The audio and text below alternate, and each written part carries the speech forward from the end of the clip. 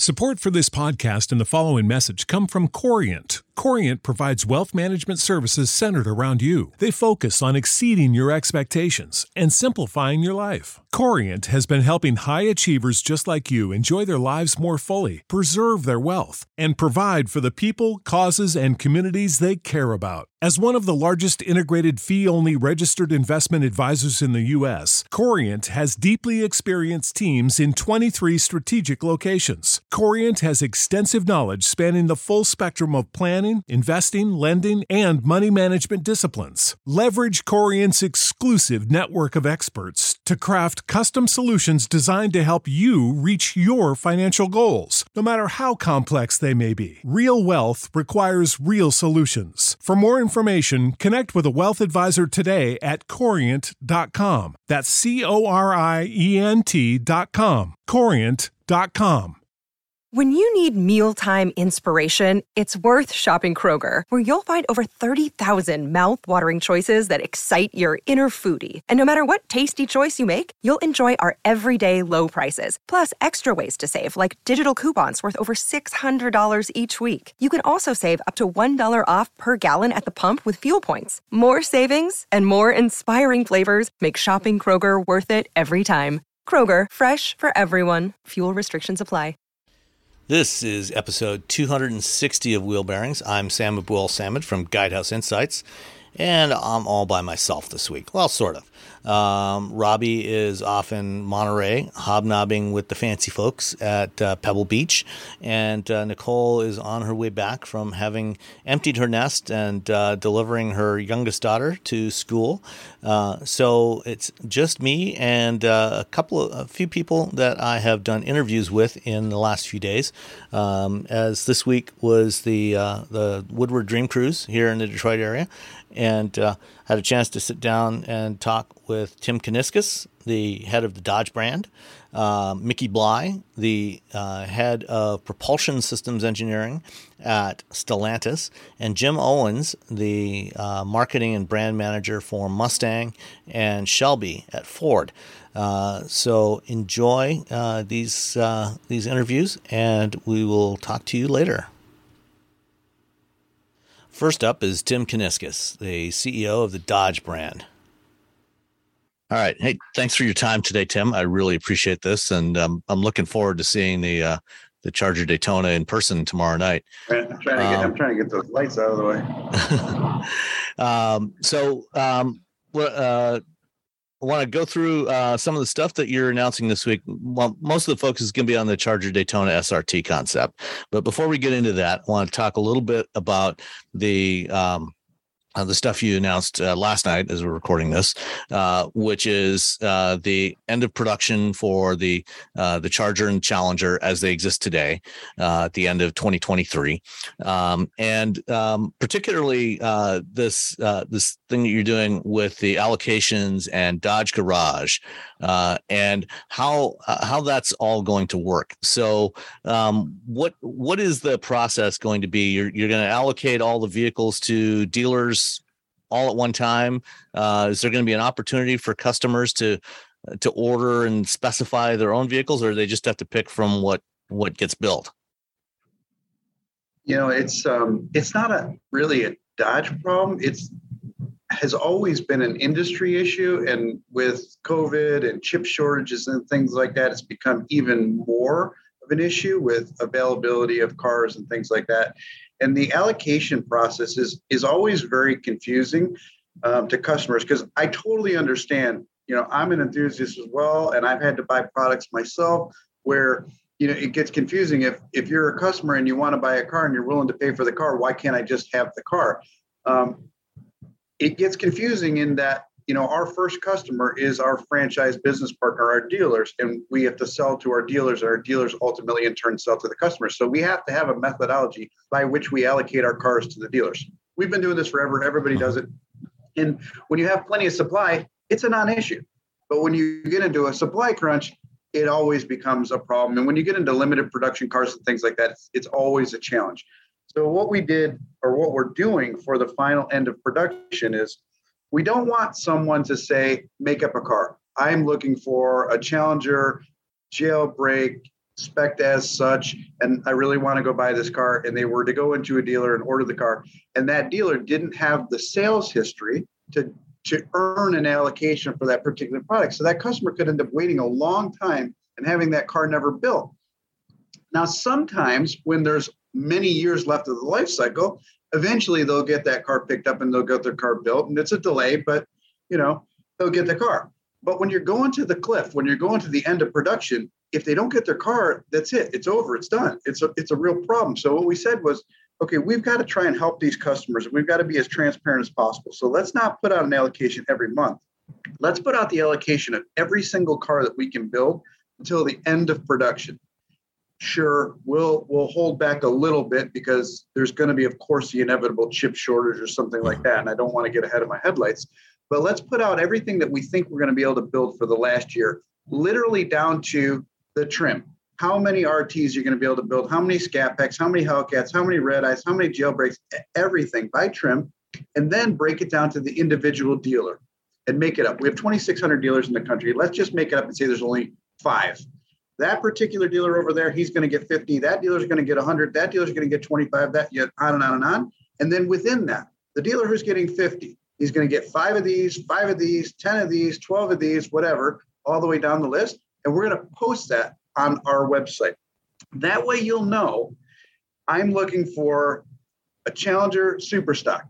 I know that I can go to that dealer in my local market and he's been allocated to earn 12 of them. I go in and order the car from him. Let's say I don't go.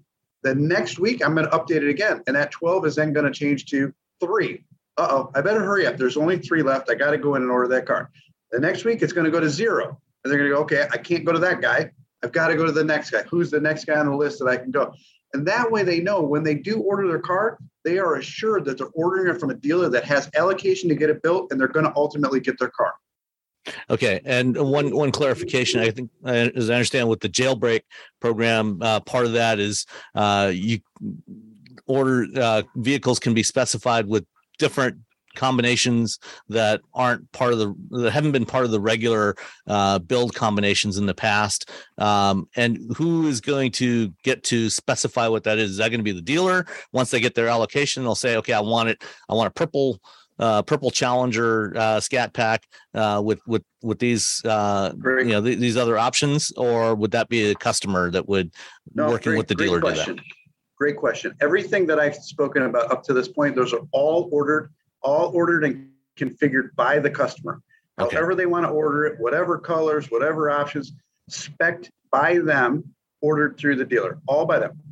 Now, Jailbreak is a unique example because Jailbreak, they can pretty much order all over the board anything they want. But we allocate Jailbreaks individually, no different than, say, I want a Challenger, I want a Charger, I want a Scat Pack, I want a Hellcat. We allocate Jailbreaks specifically. So if you were to go into a dealer to order a Jailbreak and that dealer didn't have allocation, that car would never get built. And that's why we want to communicate, this is where you go, this is how you get your car built. Where the confusion comes in is all of these cars are spec'd by an individual customer. Where the confusion comes in is we're going to have 6 end-of-life special editions. Those 6 end-of-life special editions, which we're going to roll out between now and SEMA, we have dates on every one of them. And on that date, we're going to send out a press release and say, here's what that version is. Here's what it looks like. Here's the specs. Here's the features. All of those are going to be built by us. Those are not going to be ordered. Those are just kind of the cherry on the top. Think of it like a sneaker drop. Hey, 50 purple ones, and those 50 are going to go to the highest volume guys around the country. If you want one, here's where they're going. Okay, great. Thank you. All right. Moving on from the end of the current generation to what's coming next. Let's start with the Hornet. This is a new product segment for Dodge, and Dodge has had an amazing renaissance over the last decade. With this really focusing on muscle cars. You've lost some of the previous nameplates that you had, but the nameplates that you've got have had a remarkable renaissance this decade.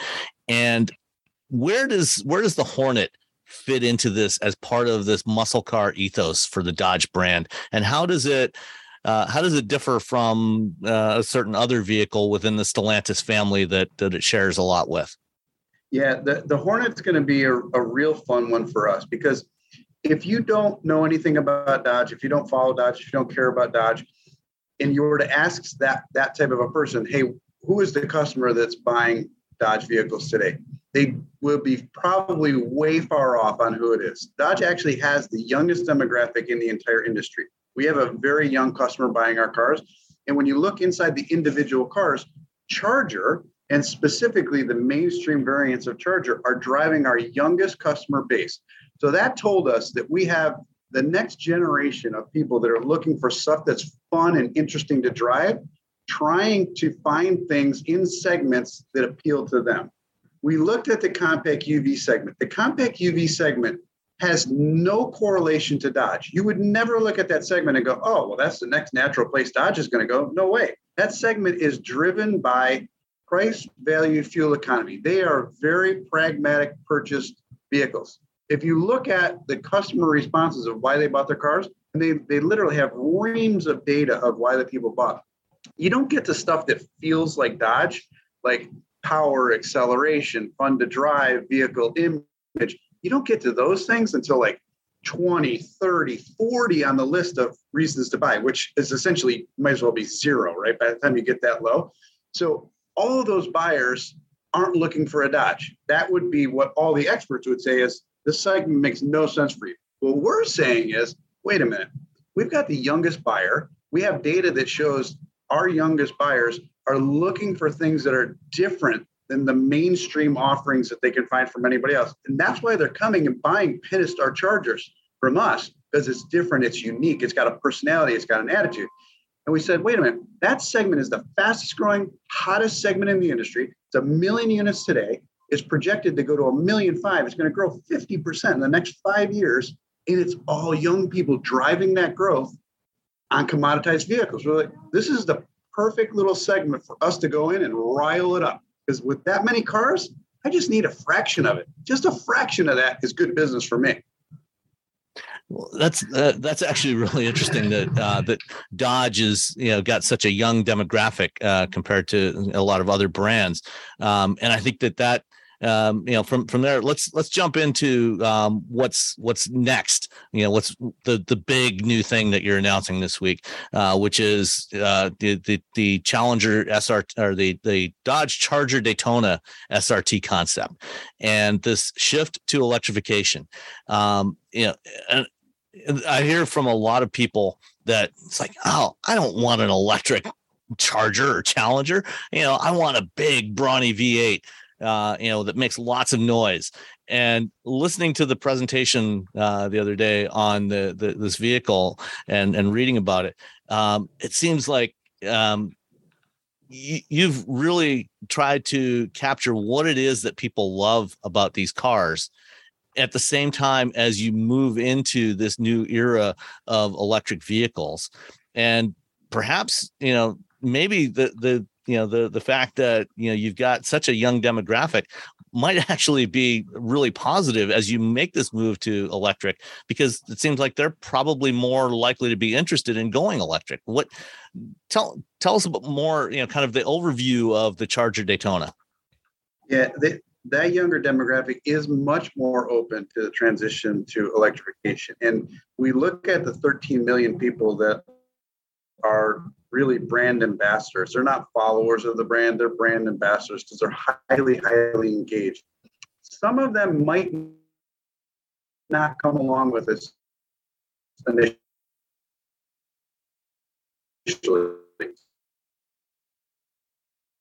Uh-oh.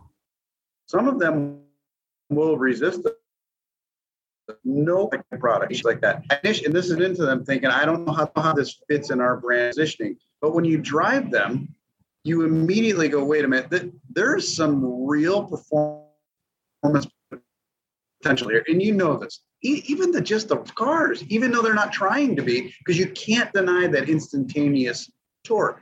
So we said, we've got to build a plan to transition. We can't just wake up one day and say, hey, we've gone electric. Come on along. This is great. Nobody's going to do that, right? That's why we made this 2-year plan. And we said, we want to go in steps. We want to celebrate the end because that's what got us to where we are. Then we want to have a transition. And that transition, honestly, is Hornet, because I think Hornet is going to be a really good test.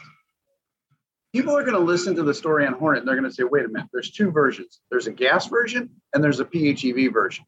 The gas version, it's fast, it's quick, it's got all-wheel drive, it's got torque vectoring, I can get track back, I can get Brembos. I'm going to get that one. Then they're going to go, wait a minute, all the journalists are driving this PHEV and they're saying this thing has almost 400 pound-feet of torque. It's got seat-of-the-pants feel like a V8 and a compact UV. It's got push-to-pass technology that I can literally have 25 horsepower on demand to improve my 0 to 60 times. Wait a minute, there's something cool here. There's something to this electrification. That's going to get people comfortable with, wait a minute, the electric one's actually better than the gas one. Okay, step one. Then we go to Daytona, people are going to go, whoa, wait a minute. Now I've got a full battery electric car that my halo, my fastest, my best of the best is this 800 volt Banshee system. And it's going to give me all of the things that I'm used to in a muscle car. It's going to give me that feeling of not linear acceleration, but actually shifting. It's going to give me that rumble, that burble of the exhaust and the changes in the exhaust note. It's going to give me that huge acceleration factor. It's going to give me all those things. Oh, wait, it's electric. Okay, I'm fine with that. Yeah, and this you mentioned the exhaust, and this is probably the single most unique aspect of this car and this powertrain that you're developing. You think of EVs, you think of zero emissions. I don't need an exhaust pipe. There's no exhaust pipe, but you've got exhaust pipes. Tell us more about this Fratsonic exhaust system. What is that all about? How's that work? Yeah, when we first started talking about this, people thought I was actually crazy. And I said, you got to think about everybody's been there. Picture a pipe organ. The first time you ever saw and heard a pipe organ, it immediately clicked in your brain. You heard the sound, you heard the deep tones, you heard the totally unique sound of that. And then you saw those big staggered pipes and it just clicked in your brain and it made sense.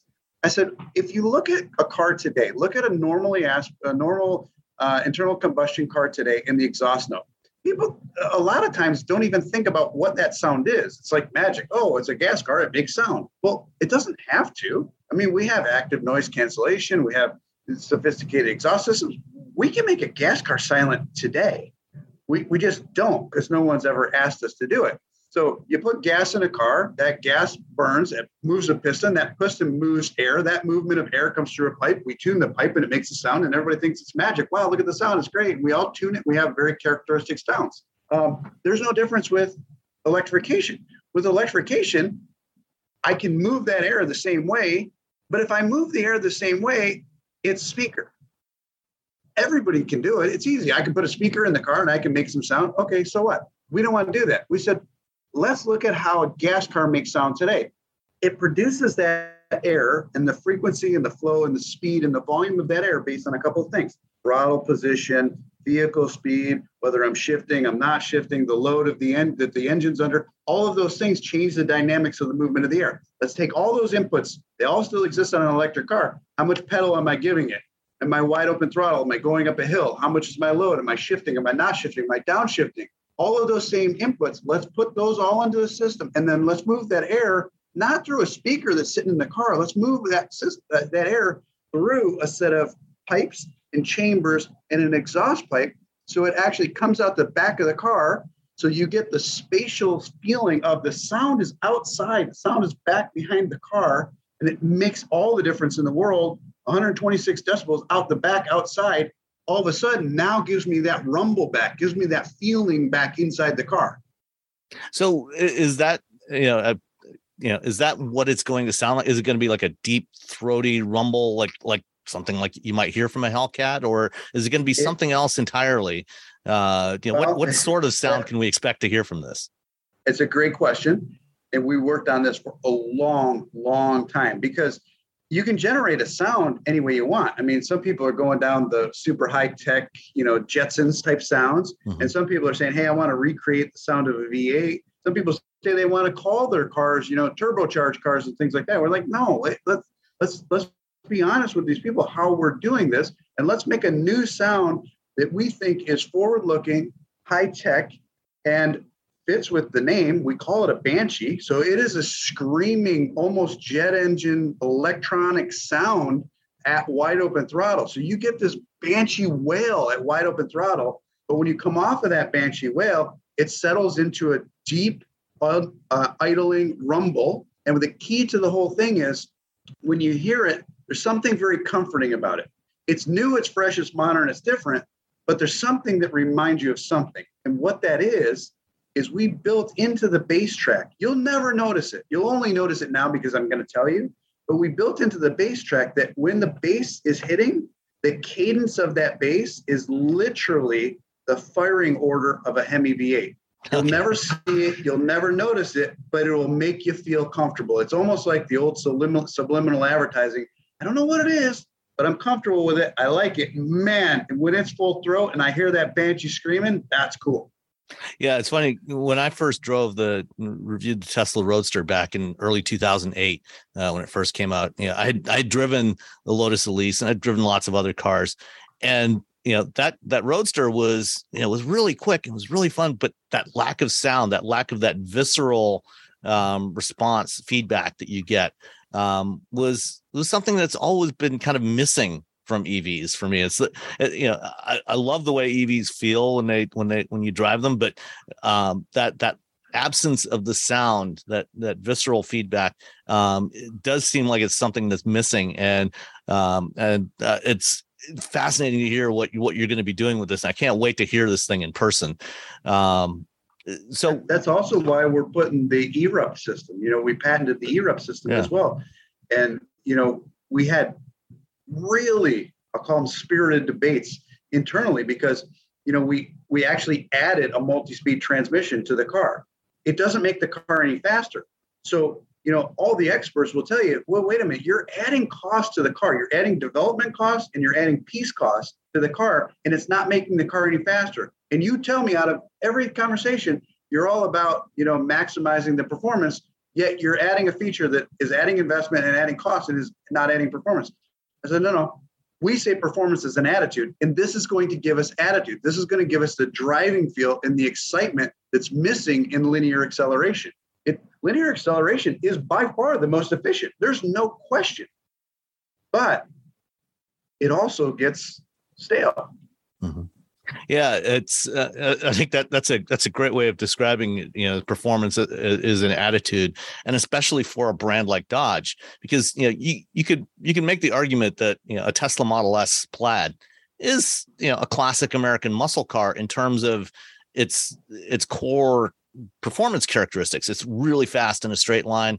The handling, maybe not quite so much, braking, but it's really fast in a straight line, and obviously you don't want Dodge to be the same thing. And that's one of the dangers, with the transition to EVs. Most EVs, electric motors all basically sound and feel the same, unlike internal combustion engines that have more distinct characters to them. And it sounds like you've really found a way to create some of that Dodge character, to create a unique character for your brand that would justify somebody saying, yeah, I want a Dodge instead of a Ford or a Chevy or a Tesla. So we hope. Yeah. So, and you know what? If you look at the industry transitioning to EVs, if we can make people accepting of EV technology in a muscle car, you can do it in anything. Okay. So one last area, we've only got a few minutes left that I wanted to dive into. In the presentation the other day, you talked about for when you start launching some of these vehicles in 2024, you're looking at 3 kind of performance levels from the factory, and then other stuff that you're going to offer through Dodge Direct Connection. I think up to 6 different performance levels. How's that going to work? Are we talking about software changes, or are there actually going to be hardware changes that are involved in this? What are you looking at there? So normally you would require hardware changes, but we're planning for this in the development of the car right up front, which is going to help us avoid the majority of that. And it's also the reason that we launched Direct Connection when we launched it, because we've told everyone very clearly that we're only in the pilot phase of Direct Connection, because we wanted to learn everything that we were going to screw up first with a small set of dealers. Our power broker dealers are the only dealers that are allowed to sell direct connection. So we're learning as we go with those power broker dealers. We're understanding how our e-commerce website works for selling these parts and how all of the mechanics of that is coming together. Once we have that really dialed in, we will expand it to more power broker dealers. And at that point, it will be mostly ICE. But at that same time, we'll be launching Hornet. And within Hornet, the first direct connection stuff will be for our GLH, our Goes Like Hell model. That will help the transition. And then when we get to the Daytona, we should have it all sorted out by then that each of the 3 power levels have already built in your hardware. Now, I'm going to have to probably give you some electronics as well, not just a software download. I'm probably going to have to give you some electronics. But if you know anything about the stage kits that we're doing on the ICE cars and on the Hornet, we give you a control box today. You have to buy our control box. You have to hook it up. You have to download it. You have to program it. You have to do all of that stuff yourself. We'll try to do that same thing in the next generation.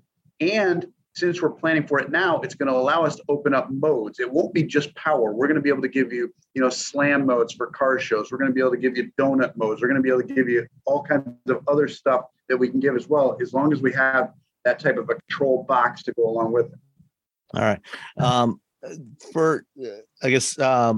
As part of this range of powertrain or power options that you're going to have on these vehicles, are features like the multi-speed transmission, is that going to be used across the board for Dodge, and is that going to be something that's unique to Dodge, or is the Erupt or something like it going to be on other some of the other Stellantis brands as well? Well, the only car that we're talking about right now, since it's technically a concept car, the only one that we're talking about right now is the 800-volt Banshee. TBD on exactly where we're going to deploy all that technology throughout the lineup. We need certain things that differentiate the lineup. So I can't put everything that we talk about in the Banshee in every single car. So we got a little bit of time to still sort that out. Will other brands within the family, within the company, take on some of that technology? Maybe, if it fits their brand positioning. Our CEO, Carlos Tavares, is very big on proper brand positioning and using the things that make sense for your brand, not just grabbing everything because it exists in the parts bin of the company. It needs to make sense for what you're trying to do as a brand. So TBD on if somebody else is going to want to use it. Now, some of the things, they're clearly Dodge and nobody would probably want them, but not my call. That's the CEO's call. Yeah. Well, I didn't invest in them. He did. Yeah. Well, for, having listened to you for a number of years now, as you've been leading the Dodge brand, I can really sense the enthusiasm you have for what this brand is supposed to be and what you're trying to build it into. And, it's fascinating to see you talk about, this transition to electrification, through plug-in hybrids and then battery electrics. And it's good to see, somebody leading a brand with such enthusiasm. Do you have any final thoughts that you want to share about kind of what you're doing with Dodge, where the Dodge brand is going? Yeah, a lot of our very traditionalist fans have said to me, we thought you would be the last one to transition to electrification. We thought you would be the holdout in the industry that would carry the ICE flag forever. And what I say to all of them is, the industry has invested $500 billion. There is no mulligan for $500 billion. This party is going to come, whether anybody likes it or not. You can try and avoid it, or you can look at it like any true racer does. Any racer in any series takes the rule book and figures out how to twist those rules in their favor and win the race. We looked at the rule book. We looked at the party that was coming, and we said, you know what? Let's go to the party and let's dance like Dodge dances, and let's see what we can do with this. Well, it sounds like you've definitely got the right attitude to be leading this brand into the future. So good luck and congratulations on the new products and this concept. And thanks for your time. Thank you. All right. Have a good day. Bye. Yeah. Bye. When you need mealtime inspiration, it's worth shopping Kroger, where you'll find over 30,000 mouth-watering choices that excite your inner foodie. And no matter what tasty choice you make, you'll enjoy our everyday low prices, plus extra ways to save, like digital coupons worth over $600 each week. You can also save up to $1 off per gallon at the pump with fuel points. More savings and more inspiring flavors make shopping Kroger worth it every time. Kroger, fresh for everyone. Fuel restrictions apply. Save big on brunch for mom, all in the Kroger app. Get 16-ounce packs of flavorful Angus 90% lean ground sirloin for $4.99 each with a digital coupon. Then buy 2, get 2 free on 12 packs of delicious Coca-Cola, Pepsi, or 7-Up, all with your card. Shop these deals at your local Kroger today, or tap the screen now to download the Kroger app to save big today. Kroger, fresh for everyone. Prices and product availability subject to change. Restrictions apply. See site for details. Next up, I've got Mickey Bly, the head of propulsion engineering at Stellantis. All right. I'm sitting here with Mickey Bly, the VP of propulsion engineering for Stellantis. And we just saw the global unveil of the Dodge Charger Daytona Banshee, or Dodge Charger Daytona SRT Banshee. Right. This is a concept that gives us a little preview of where the Dodge brand is going with e-muscle cars, which we first heard about a little over a year ago, your EV Day. Give me your perspective on this car. You know, what were you trying to achieve? What was the goal in creating an EV that is a Dodge muscle car? Yeah. Well, you know, Tim's very kind of forward thinking. He knows what the Dodge brand is and what the loyalists, the Brotherhood of Muscle wants in their vehicles. And when Tim got us together about a year and a half ago, he said, listen, he knows he has to go into the EV space. You know, the heavy Hemis, that they've been great to the company, they've been great to the brand.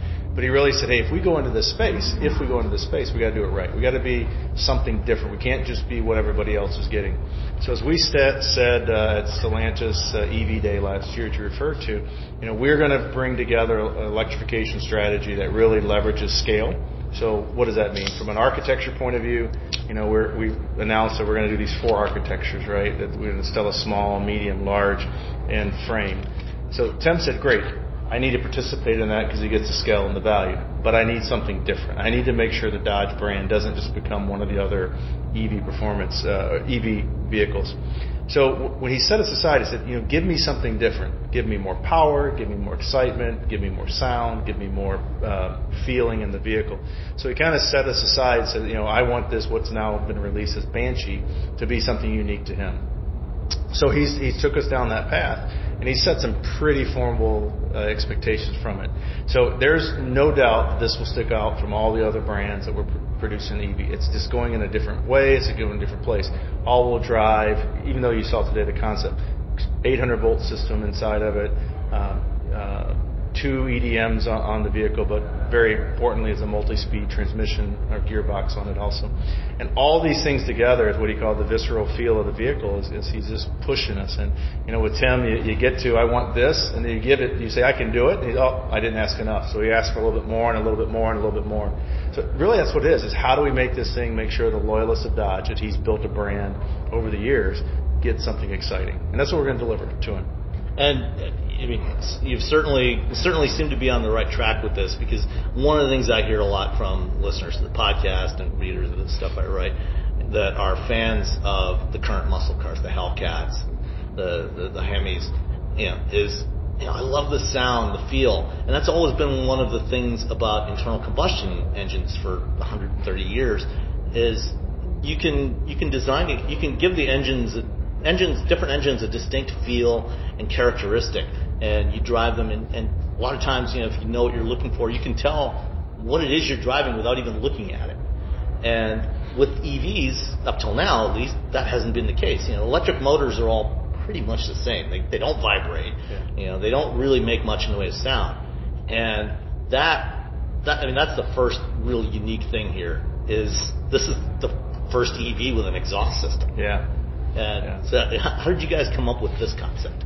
Well, it's funny because we started from what the brand's vision is. Feels like a Dodge, sounds like a Dodge, performs like a Dodge, and Tim just unleashed us. He said, "Listen, come back with crazy ideas. What can we do differently?" So there's some guys out there that were doing simple speakers. We know there's some regulatory speaker sounds you have to do driving around. And Tim was like, "That doesn't work for me, right? I need something different." So they said, "Okay, make a really loud Hans Zimmer soundtrack." Yeah, exactly. Your muscle car. He said, "Well, make a really loud version of it. We'll record a Hemi." And he's like, "No, guys. We got to make this real." So he set off the chassis guys and the audio guys, which is another team within Stellantis. He said, "Listen, give me something different." And he had this vision in his head. He said, "Imagine sitting in the most famous, beautiful church you've ever been with a pipe organ system. There's a guy in the front, guy or girl in the front of it, playing on this simple little keyboard. And you're like, they're not doing much. But above them is these beautiful pipes and this sound that resonates within the church walls. It vibrates, it bounces all over, and you feel it in your throat, you feel it in your body." And that's what he set the guys off. He says, "Make me the church pipe organ." How do you make something on the car that's like that when you don't have a combustion engine? And what the team's created is this resonating system that creates an air, a velocity of air inside of it, has a number of chambers inside of it, and now you feel it on the back of the car, and it's going to be an exciting. And inside the car, you feel it vibrates, it sounds cool, and they're tweaking what the final sound will like. You heard kind of a part of it today. It's going to really be unique. There's a lot of buried noises inside of there that maybe has some heritages tones, different levels. Oh yeah, and maybe some firing orders going on inside of there to kind of get reminiscence of what the Hemi's done, which has been a great engine for us. So that's how it really started, and we worked on concepts for the last 6 months. My team's responsibility is really give him the inputs. How do we communicate to him what's traditionally a throttle pedal connected to an engine, connected to gas, to combustion out the exhaust?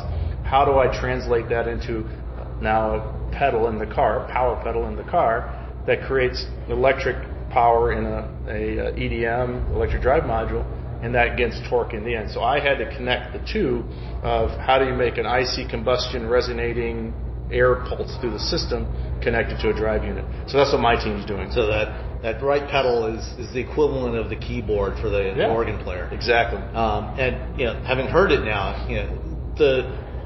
obviously the thing you don't want to do is just have a recording of a Hemi or a Hellcat, because that would be inauthentic. And other manufacturers have tried some stuff. Ford's done some things with the Mustang Mach-E, which is okay, but it's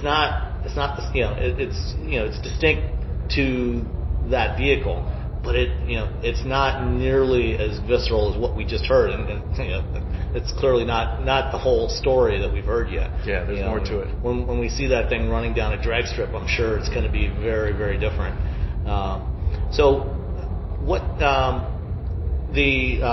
gearboxes, 2 gearboxes, one on each axle. Other manufacturers have done that. Porsche and Audi have that on the Taycan and e-tron GT.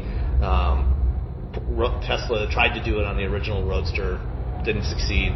How did you overcome the challenges of getting a gearbox to last, in that kind of high torque environment? Because unlike with an engine, when you lift off when you're shifting, you have a torque lull, so it relieves a little bit of the strain on those gears as you're shifting. You don't have that with an electric drivetrain. So how did you handle that? Well, it's been a challenge, I'll tell you that. It wasn't like just we woke up one day and figured it out. But as you said, we'll have a multi-speed gearbox in there, and others are doing. There's a couple of very premium Europeans that have gone down this road. And that'll be a little bit of a difference for Dodge. Dodge bringing that into more of the mainstream performance muscle car feel. I can tell you that what we wanted to do, as you said, is we bring this power on, this torque on these machines, which we're not announcing the power or the torque level yet. That'll come out in the future. Is Tim's request from the Dodge brand is, why do you do a multi-speed? It's not an advertisement, it's a logo. He wants it to be about performance. So, as you know very well, is we need that low-speed multiplier to get high torque, but we also want to be able to high speed and people on the highway. And by having a multi-speed, you can really take advantage of that torque multiplication like you do on a normal first or second gear, and then so we can apply that. So we've got a lot of tractive effort that we got to put to the ground. we got to make sure that tractive effort doesn't come back into the gearbox, as you said, damage it. So we're spending a lot of time, and we've got some really sophisticated torque tools that allows us to design these gearboxes. We make gearboxes everywhere. We make millions of gearboxes. My team is experts in being able to design these gears. So it really, I don't want to make it sound simple, but it is really just basic mechanical engineering 101 that we've been able to do in this. It's a lot more difficult. As you said, we don't have that wind up and wind down. We don't have the slipping of a torque converter. We don't have a clutch that can slip a little bit. So we got to make sure we get it right, because if the customers can do it, they will. We know that. And how many gears have you got in there? Multi-speed. At this time. That'll be a future announcement. All right. The rest of the powertrain, the electric machines, anything you can tell us about that, that you've done there that is unique to Stellantis or in fact, or unique to the Banshee as opposed to maybe the rest of your lineup? So, most of the world in electrification, the full BEVs are in I'll use a nominal number, 400 volt systems. As Tim announced with the Banshee, will be an 800 volt system, but we're not unique in 800. There's a couple doing 800 volt system. Some doing a 800, 900 volt system. And it's a very simple, instead of the mechanical F equals MA, it's getting into the V equals IR or the power equals VI. And so by raising the voltage up, we're able to deliver more power at the same current level. So that's really kind of the secret sauce we're working on, is how do we get more power out of the same battery, the battery technology that exists today. Well, we've made some big announcements partnering with LG and Samsung. But that's kind of between the multi-speed, the 800 volt system, and really spending a lot of time in these drive units. We think we've kind of tuned it in very well. And we've got a few surprises still to be announced about how we get the performance. When you see the performance numbers, will we be the fastest EV on the road today? As Tim said, maybe not the fastest, but it's going to be a totally different driving experience. I mean, as you know, you've been in these cars. They're getting to the point now where it's almost beyond the normal driver's capability to drive this. So we're going to be in that realm of the expert driver capability with the Banshee. And, will someone have 5 kilowatts? Okay, the race of horsepower will become the race of kilowatts. But when you drive this vehicle and you see the performance of it, it's going to be remarkable. Yeah, I mean, there's some hypercars out there, like the Pininfarina Battista and the Lotus Evija, that are in that 2,000 horsepower range, 1,500 kilowatts. I can tell you we won't be there. How about that? And for the price point, we'll never be there. And for a street car, I frankly don't think you should be. You see cars like the Model S Plaid out there that 0 to 60 in 2 seconds. At least the first or second on time. The street, on the street, nobody needs that kind of performance. If you're taking it to the track, that's fine. But the drive units that you're developing for this, are those shared with the other Stella electric? Is that a common architecture with the other Stella electric platforms? So as we announced last July at the EV Day, we've got the Stella platforms of vehicles. So Stella small, medium, large, and frame. This will be on the large platform. And then I also, when I presented, was the EDMs for that. So we talked about having 3 families of EDMs, kind of the 100 kilowatt version, the 150 to 250 kilowatt version, and we said the 300 plus kilowatt version. These will clearly be in that family, but we've been given the latitude to take that family and put a little more behind it. So it'll be an extension of what we presented last year. Okay, but the multi-speed gearboxes, that's something that, at least for now, is going to stay unique to Dodge? Dodge is the first to announce what we're using it for. Okay. Yeah, I mean, there are some other brands within the family that could possibly use that. Right. All right. Before I let you go, let's talk a little bit about the Hornet and the powertrain in there. That is the first Dodge electrified vehicle, plug-in hybrid. Tell me more about that one. Yeah, just to start with, the announcement we made in the Hornet is it's really bringing Dodge into that hot hatch kind of environment. So we'll have I'll say the entry level point of that, which is a crazy performing entry level, which is the full ICE version of that. And as was announced, the Hurricane 4 engine on that, which is our 2-liter Doak engine that'll be there. We're moving it up. The up version of that, at least up from what we've announced is available, will be the PHEV, the plug-in version. But as Tim said, we're not going to really worry about calling it a plug-in. It's just going to be a really high-performance electrified plug-in vehicle. So we have the 1.3-liter engine in there, turbo engine, which is performing in the European market today. We're bringing that over here. We're doing a little bit of unique calibration for it. And then the secret sauce is this EDM on the back end. Instead of using it purely for efficiency and regen capturing, we wanted to make it as performance-based as possible. And, the power shot feature on there, so we're reserving a little bit of capacity in the battery so that when the customers want to have a 0 to 60 launch or a highway pass or on-ramp, they push this button, unleashes significant amount of power, 20-25 horsepower of additional horsepower. It's kind of a fun little car. I've driven it around in Europe a couple weeks ago as we were doing the development. It's just fun. It is what Dodge wants. It's got the special suspension tuning. It's got the special tires on it. My team's to deliver is, over 30 miles of electric range. So if you plug it in, charge it up fully, you get 30 miles of electric range, which is great for that size car. Most of the drivers in the U.S. will drive 30 miles or less. With COVID, maybe 3 miles or less in the last couple of years. So it's going to be a no-excuse, fun-to-drive, exhilarating type of performance plug-in hybrid. And I don't even think the Dodge brand is going to even call it a plug-in per se. Obviously, it'll be the technology. He wants to just be a really fun little hot hatch. Yeah. You mentioned PowerShot, and I forgot to ask you about that in the context of the Charger. Tim's mentioned the PowerShot. What's the strategy there? Is that basically kind of an overboost mode, drawing more power out of the battery for brief periods of time? Yeah, so we'll do a little bit of reserve capacity on the power side of it, making sure, when you enter in the mode, it's kind of like launch mode he has in the Durango today. Making sure the temperatures are all on the right. Make sure everything's right, and then if it's good, then let it go. And what we're going to try to do is make sure that this isn't a 1, 2, and you're done type of performance, which some of our competitors are doing, because they just don't have the sustainability of that kind of a power delivery. So this will be a repeatable power type of a feel. No excuses. You can go street light to street light or wherever you want to do it on the drag strip over and over. So it's going to be a fun little feature we put in there. And Tim's already mentioned that we'll launch with the Banshee system. It'll be produced with a couple of power levels, but then the Direct Connect, you're actually going to be upgrading the power level over the life of the vehicle. So it's kind of a little Easter egg that you revealed today, is we're going to be able to, with some work to be announced, is you may buy it at this power level. 6 months later, you may say, hey, I want to have a little more fun on this, and you can actually buy more power, and we'll show you how that's going to be done later. Okay. It's been really fascinating to watch the evolution of this company over the last year or so. For a long time, it seemed to be kind of stuck in the past. I love the Hellcat engine. It's amazing. Every time I drive something with a Hellcat in it, it's always been a hoot. But as you and Tim said, the world's changing, and you've clearly got a plan for how each of the brands, particularly Dodge, is going to stay relevant and true to itself in that new context.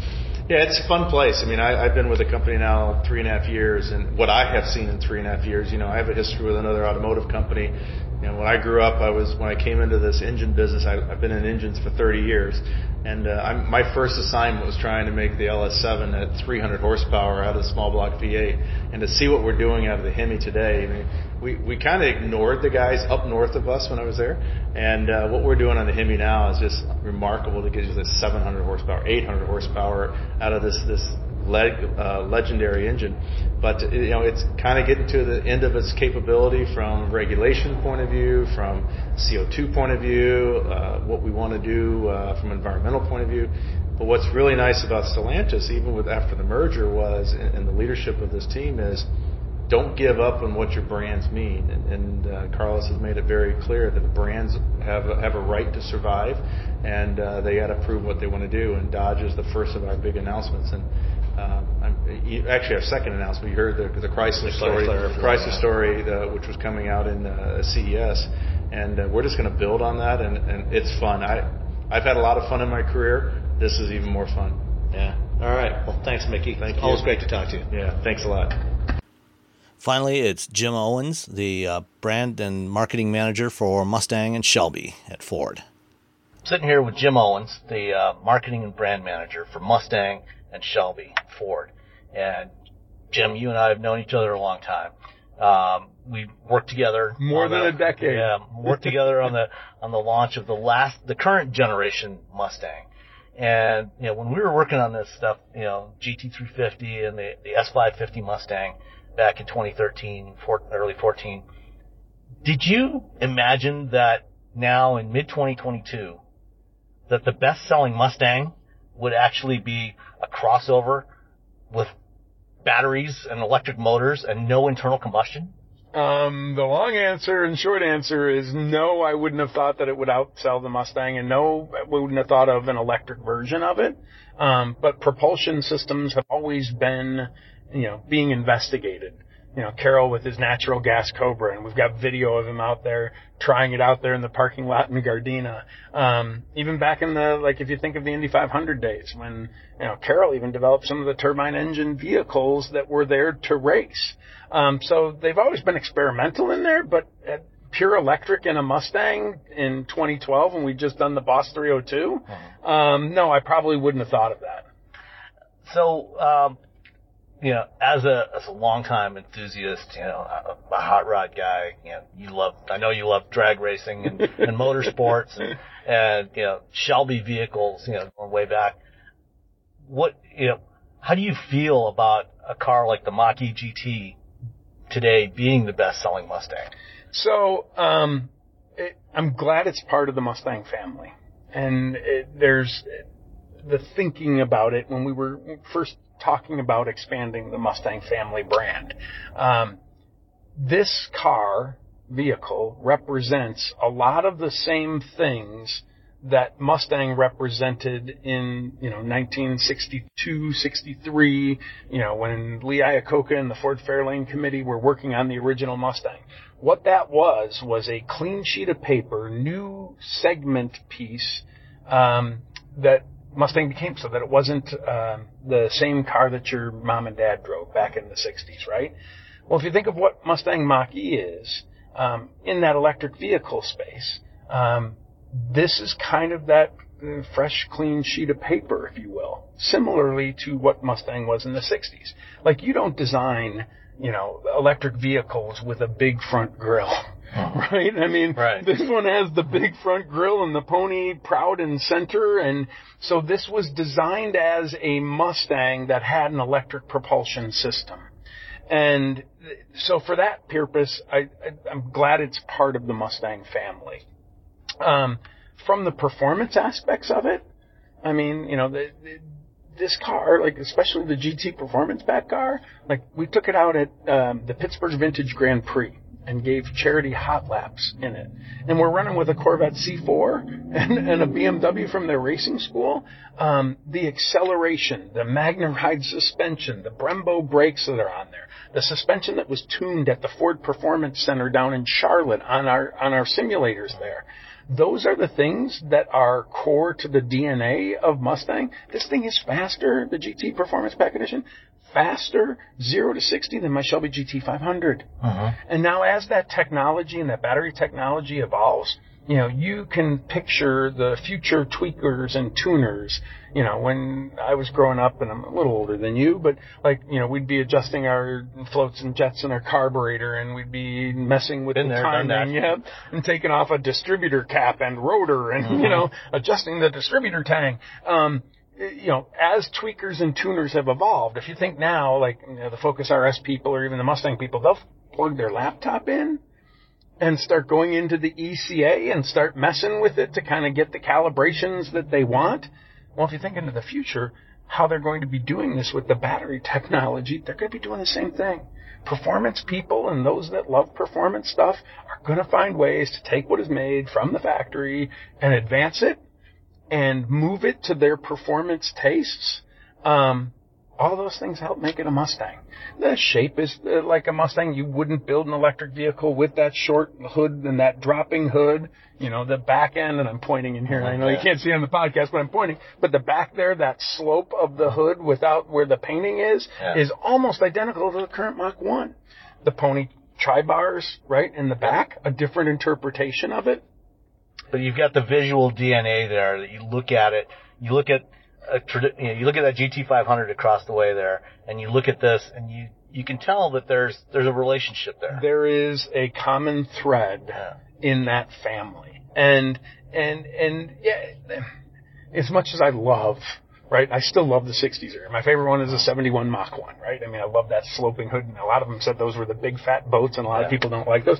Each of the Mustang owners probably have their own individual taste, but there is a consistent thread in the DNA of that makes this Mustang Mach-E a welcome and embraced member of the family. And now, any good Mustang needs to have a Shelby derivative. Uh-huh. And I don't know if you saw at SEMA, Gary Patterson and the Merry Band of Hot Rodders unveiled and it'll be actually down here at Woodward, or at 9 Mile, down at Ferndale, a Shelby Mach-E GT.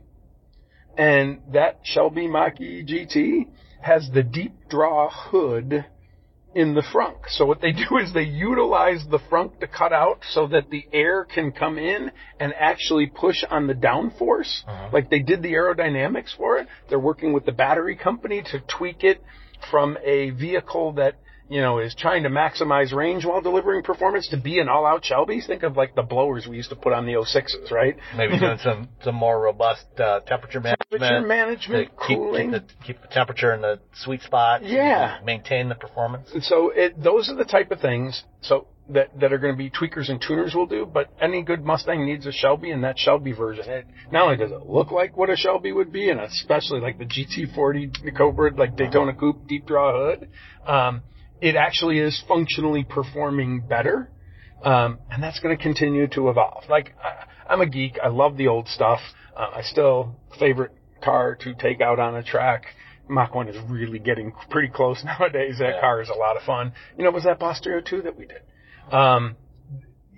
Yes, I love those things, but Mustang as a brand to continue has to evolve, and this is a decent member of the family, and it is a embraced member of the family, and it is one that, with that GT performance package in and of itself, with the stuff that we tweaked and tuned on it, can sit next to a Mustang from a performance basis, at least in a straight line in 0 to 60. One of the things about Mustang, going back to the very beginning, was that I think they had the tagline, "It's the car designed to be designed by you." It was all about customization, personalization.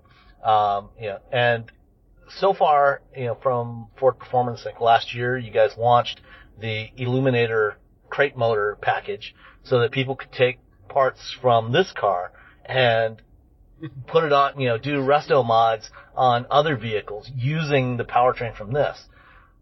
Are we going to start seeing some stuff that allows the owners to customize their Mach-E's and turn it into something more? I don't believe there's anything on the market right yet. Right, at least from our perspective, from Ford's perspective, or Ford Performance, or the old the Ford component sales aspect of it. There is obviously some accessories that the vehicle personalization team does, but not unlike the tweakers and tuners we were talking about, the SEMAs and the aftermarket folks will find what is out there and people who want to customize it. And when there is a market there will be a demand pull through that you're going to start getting those. And if you see, like driving in Michigan, I know you do too, driving through, they are starting to customize. Like this one was actually in Tulsa. We had a lady, her dad, she was 26, 27, mom of 2. She had a Mach-E.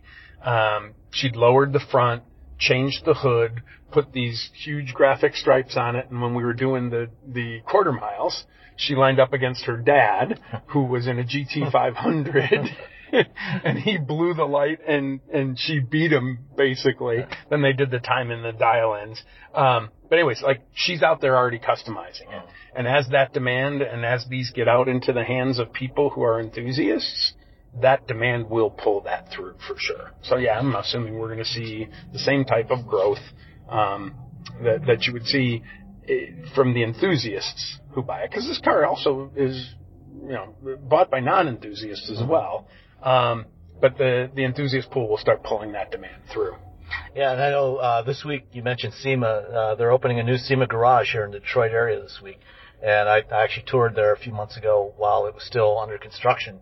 And some of the stuff they're doing in there is test cells, a couple of dyno cells, and labs where companies can come in and develop stuff for software updates and things to modify EVs and other modern vehicles. Is Ford working with any of those companies and to at least to assist them and or give them some guidance as to how they might go about some of that sort of thing? I do not know the relationship on that. I know historically the Ford Performance Parts team or the Ford Racing Parts team would work with the SEMA companies to develop. Like we used to give vehicles to SEMA when we participated in there for them to tweak and tune it the way that they wanted to show it with their parts on there. I'm assuming as that aftermarket develops, we'll be getting into it, but I don't know if we're doing it right now. Okay. Let's shift gears a little bit, literally. And we're a few weeks away from the 2022 Detroit Auto Show, finally coming back. And one of the highlights of the show this year is going to be 7th generation Mustang. We've seen spy photos of it, and not surprisingly, the basic idea of Mustang, the classic Mustangs, is still there. But what's the overall theme direction that you're going with the internal combustion Mustangs? We're going to learn a lot about that a little bit tonight. I think you're going to learn a little bit about that tonight at 7:30. One of the things in the little teasers that you saw was the 6-speed, the manual transmission. There were, not rumors, but, people posting on there, the manual transmission is gone. And we wanted to lean into that a little bit, kind of tease it a little bit with that shifter in there. The 7th generation Mustang, will surprise people in the investment that we've put into that internal combustion engine. We're going to continue to evolve, and hopefully you'll see when we reveal the vehicle and then hear a little bit about it tonight that it's going to be about those enthusiasts. And it's designed with those in mind. Yeah. I mean, Ford was the first of the traditional brands, the legacy automakers, to bring out something like this Mach-E, and go electric, in one of their core categories, or at least was one of their core nameplates. Yeah, Lightning and Mustang. Yeah. And, a couple of days ago, we saw one of your local competitors here come out with where they're going next. And it's a very interesting approach that they're taking, because they recognize, like you recognize, that there are still that core group of enthusiasts that love the noise and the visceral experience of driving a car like that. This car, has some noise to it when you put it in unbridled mode, but it's not quite like what Dodge is doing. Do you think is there still, how long is there a place in the lineup for an internal combustion Mustang that makes traditional exhaust sounds and intake sounds? Yeah, and seeing what Dodge did, right? It was impressive, the way they did it and how they announced their 23 and the last of it being their internal combustion engines.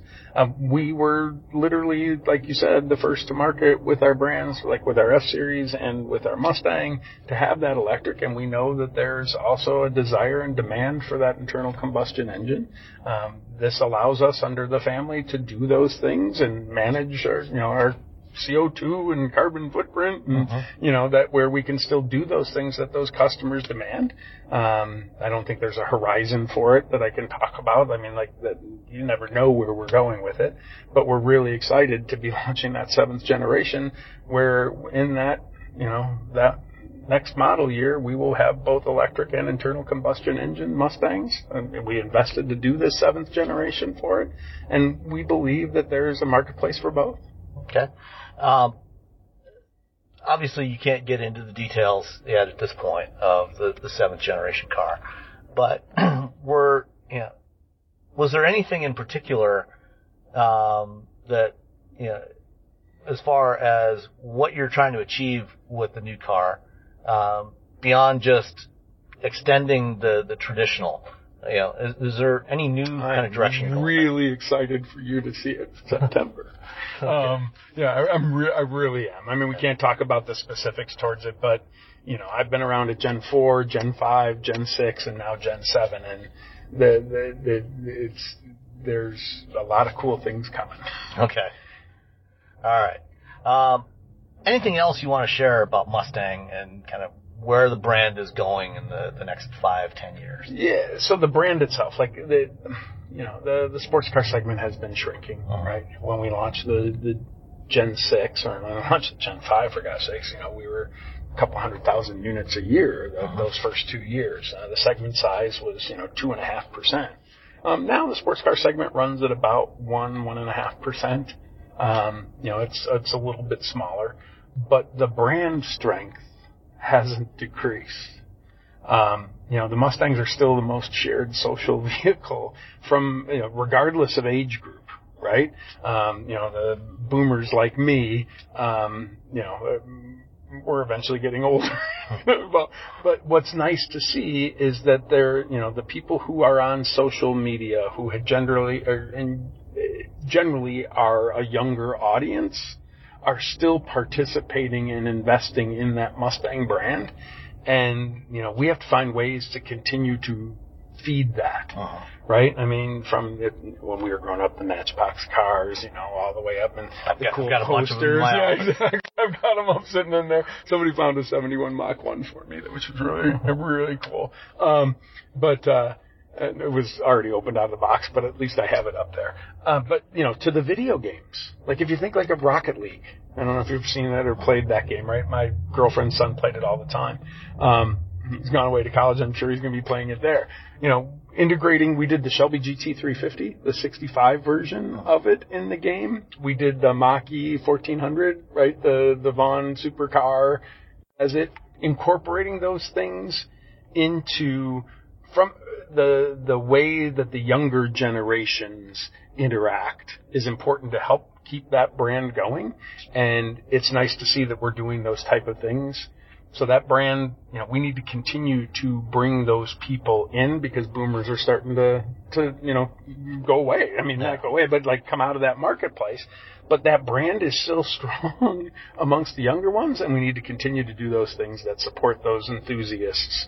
From the person, the guy or girl who has their little Matchbox car, who has their Mustang pony on the wall at home. How do we keep them involved in the brand in the future? And we're excited about it.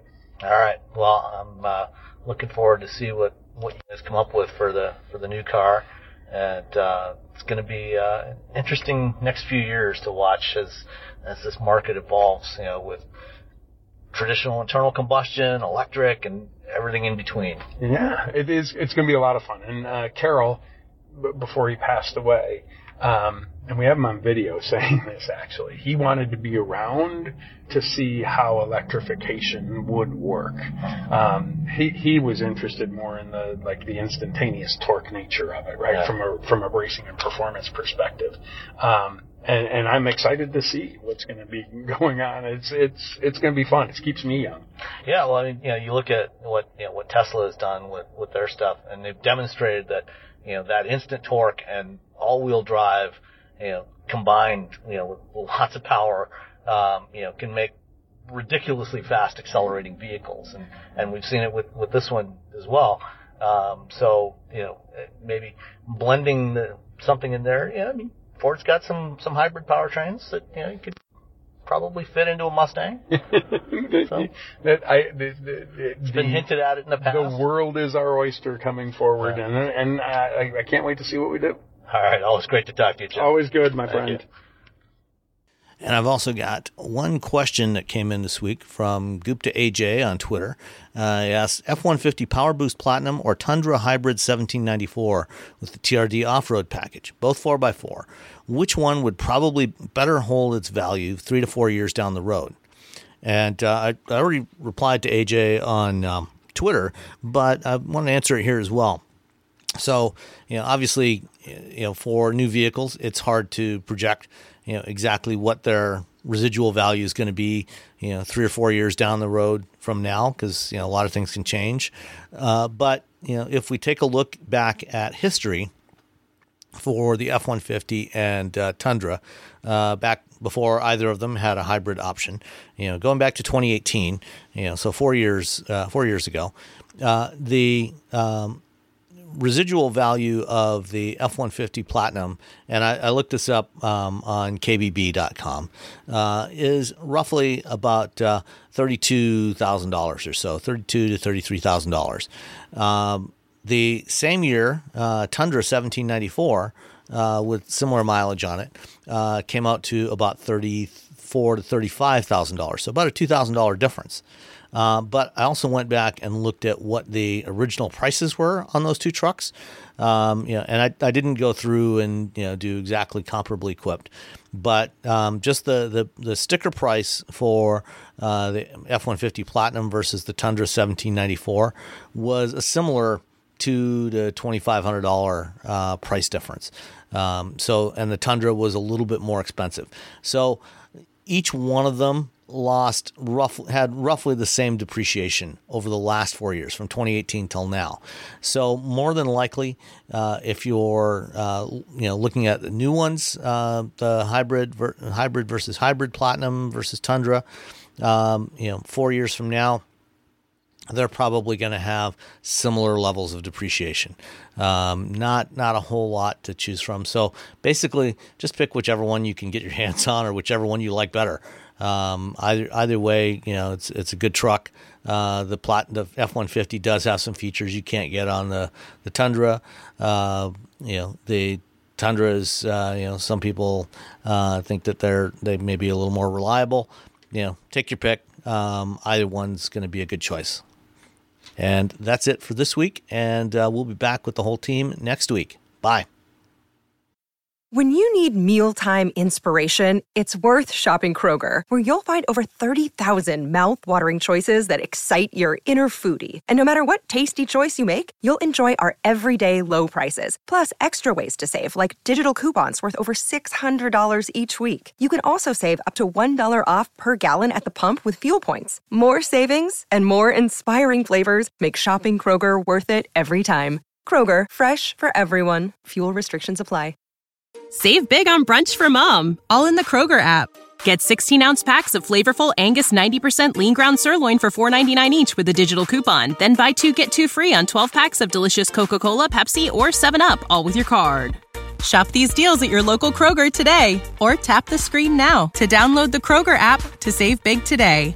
Kroger, fresh for everyone. Prices and product availability subject to change. Restrictions apply. See site for details.